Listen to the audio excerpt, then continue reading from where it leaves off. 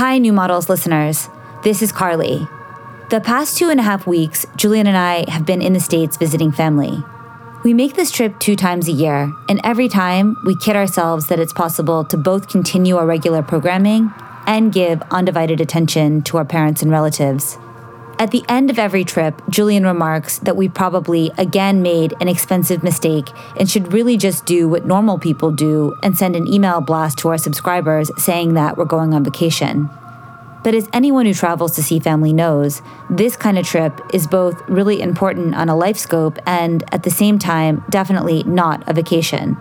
It's a period of reckoning with all the big questions, an intense audit of physical capacity, financial security, and quite simply, time. This July, Julian came with me also to visit my extended family in Ohio. As part, we stopped by my grandparents' graves, which are plotted next to my uncle's grave, which is marked by a headstone that already includes my aunt's name, the Convention for Double Plots.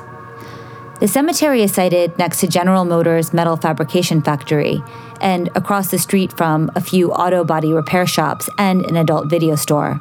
Life and death all in one block. Visiting family is holding that full life and death scope in one's head and having it continuously delivered in disarmingly unexpected ways. In any case, I say all this because it's the reason for our radio silence in July, but also the reason for the monologues you are about to hear. Following is a short one I wrote, mostly about Maryland, but typed out while staying for a few nights in Euclid, Ohio, a neighborhood on Cleveland's east side. This weekend, we'll publish Julian's essay, which, as usual, is a brilliantly sprawling, ultra-high-definition distillation of his observations, mostly in Baltimore County and Virginia Beach. We hope you can relate to some of what follows, but for now, here's my short take. Its unofficial title is Real Engine, like Unreal Engine, but Real Engine. But we'll just call it American Diaries 2022, Part 1.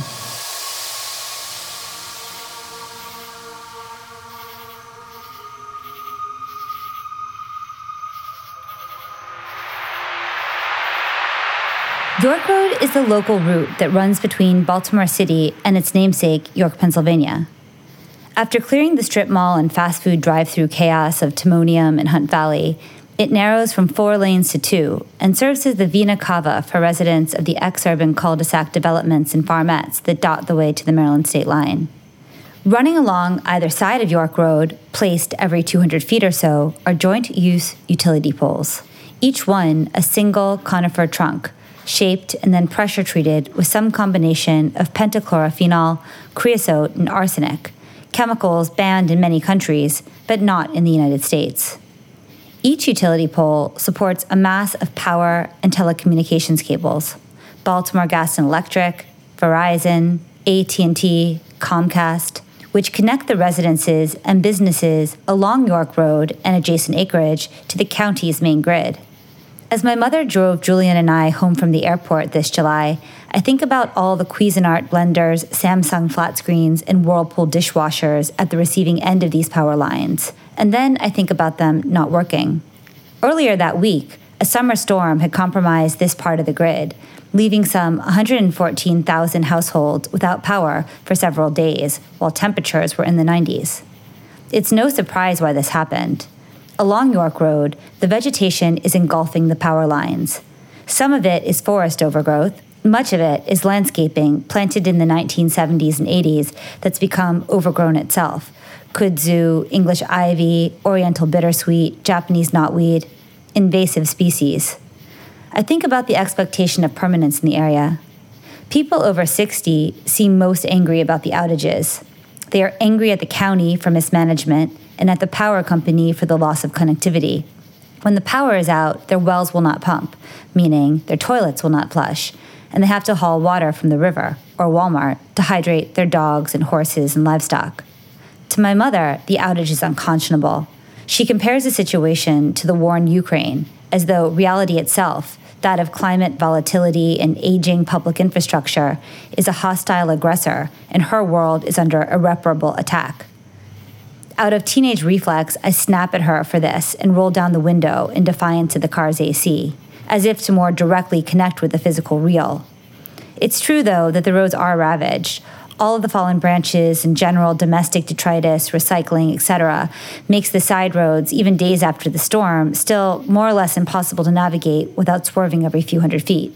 But it also occurs to me that the near entirety of my mother's experience of the world for the past 50 years, and my own for 17, has been facilitated by these wires running along York Road, held up by aging, chemically treated pine. And the same is true for most Americans. Pulling up to my mother's house, the home I grew up in, everything is verdant, intensely verdant, more so than I can ever remember. I compliment my mom on her clearly thriving flora, but drawing an analogy to the power lines, ask if she's not at all concerned about the house being overwhelmed by all the growth. I point out the rhododendron engulfing the breezeway, the holly now reaching the second floor, and the cherry tree that has started to extend onto the front porch. She rolls her eyes. There's a politics of control that go into home maintenance and mother-daughter relationships alike, and my mother is a selective pacifist. Yes to the violence of weed killer, ant bait, and mice traps, electric shock dog fences, and the break-in scenario fantasy that necessitates keeping a loaded Mossberg 500 under the bed. No to the pruning of wildly flourishing vegetation, or taking her adult daughter's bait. To be an American homeowner is to set thresholds for life. Do you let the dog kill the squirrel? Do you let the deer eat the apple trees? Do you grant the neighbor's nephew, a military vet with 2 tours to Afghanistan, permission to bow hunt the deer? Back in 1999, our other neighbor's lambing operation attracted a large committee of turkey vultures. That's what you call a group of vultures, a committee. This committee came to roost in the fields and thickets around our house. I'm talking hundreds of these birds, lining the fences, sunning their dark, oily plumage and raw heads between sessions feasting on fresh sheep placenta next door. We were told that the UV rays help kill off any bacteria that accumulates on their faces and wings. My parents embraced the vultures at first, marveling at this natural, if unnerving, event, but they changed the bird's status from visitor to trespasser when the accumulated acid from their excrement and projectile regurgitation, their primo defense tactic, started to corrode elements on and around the house. Furthermore, vultures are fond of eating the asphalt off roof tiles. Real nature crossed the threshold when it started damaging the property. The best way to deter a committee, my parents learned, after consulting a local chapter of the Department of the Interior, turkey vultures are a federally protected species, is to kill one and hang it up for the rest of the group to smell and see. So, after securing permission from the Fed, my father aimed a pellet gun at one member perched on the chimney, off the bird, and my mother strung it up out by the barn in a tree. By the next day, the committee was gone. I feel like I should mention Top Gun here, Top Gun Maverick, which Julian and I took my mother to see in the theater, on her request, even though she'd already seen it with her friends 2 weeks prior. You are going to absolutely love it. I'm not lying. It is the perfect movie, she hyped as we drove back into town, past the cable repair emergency teams servicing York Road. Since it was 5 p.m. on a Monday, we had the entirety of Regal Cinema 8 to ourselves. Being back in Maryland always feels sort of like some kind of parallax dimension to me, where I speak the local language, yet all interactions are mediated by an AR filter that hasn't had a factory update since 1999. I imagine most people feel this way when they visit their hometowns.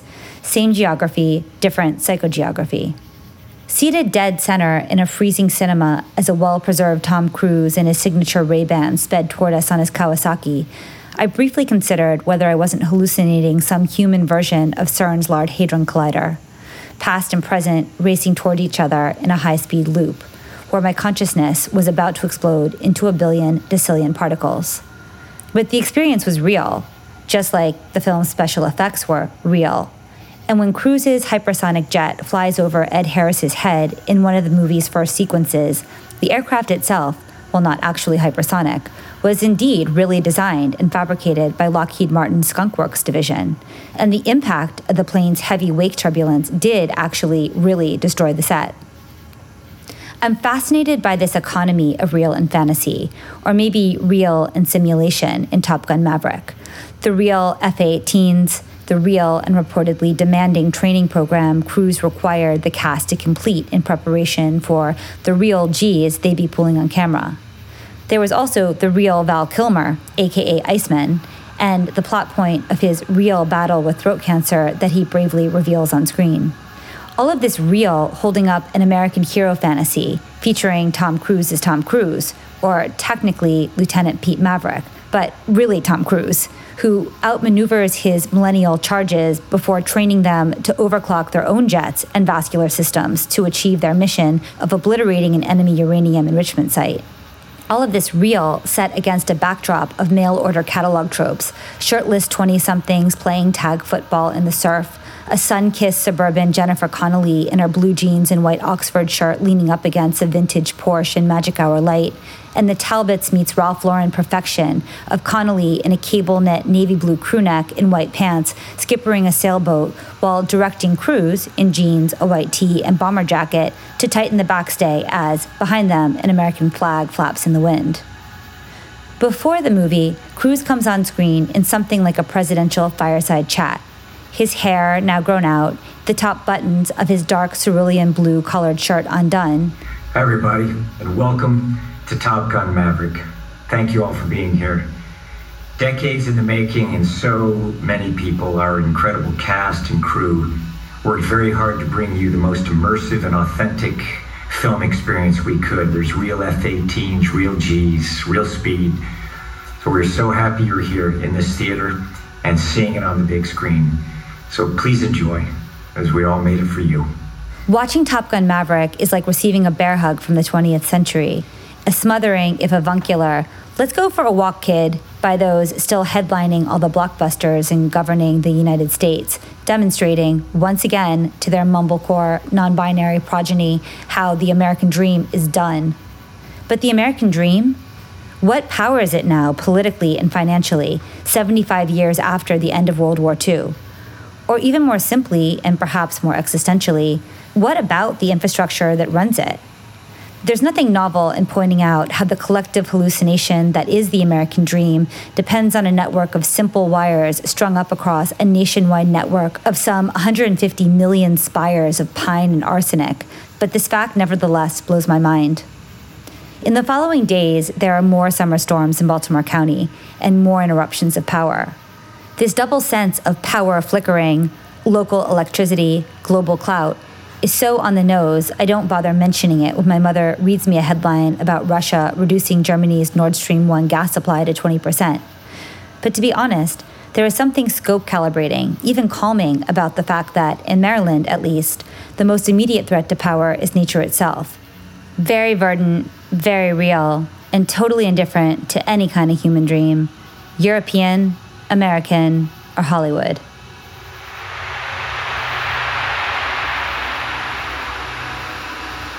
Thank you for listening to New Models. The monologue you just heard was written and read by Carly Busta.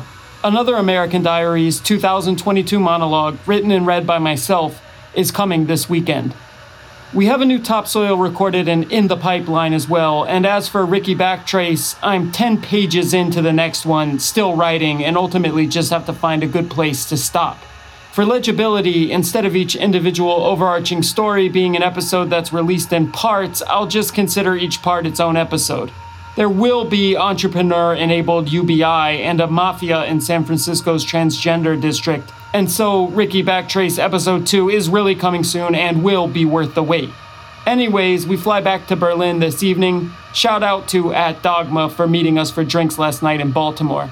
We will be back and are planning some IRL New Models activity in the future.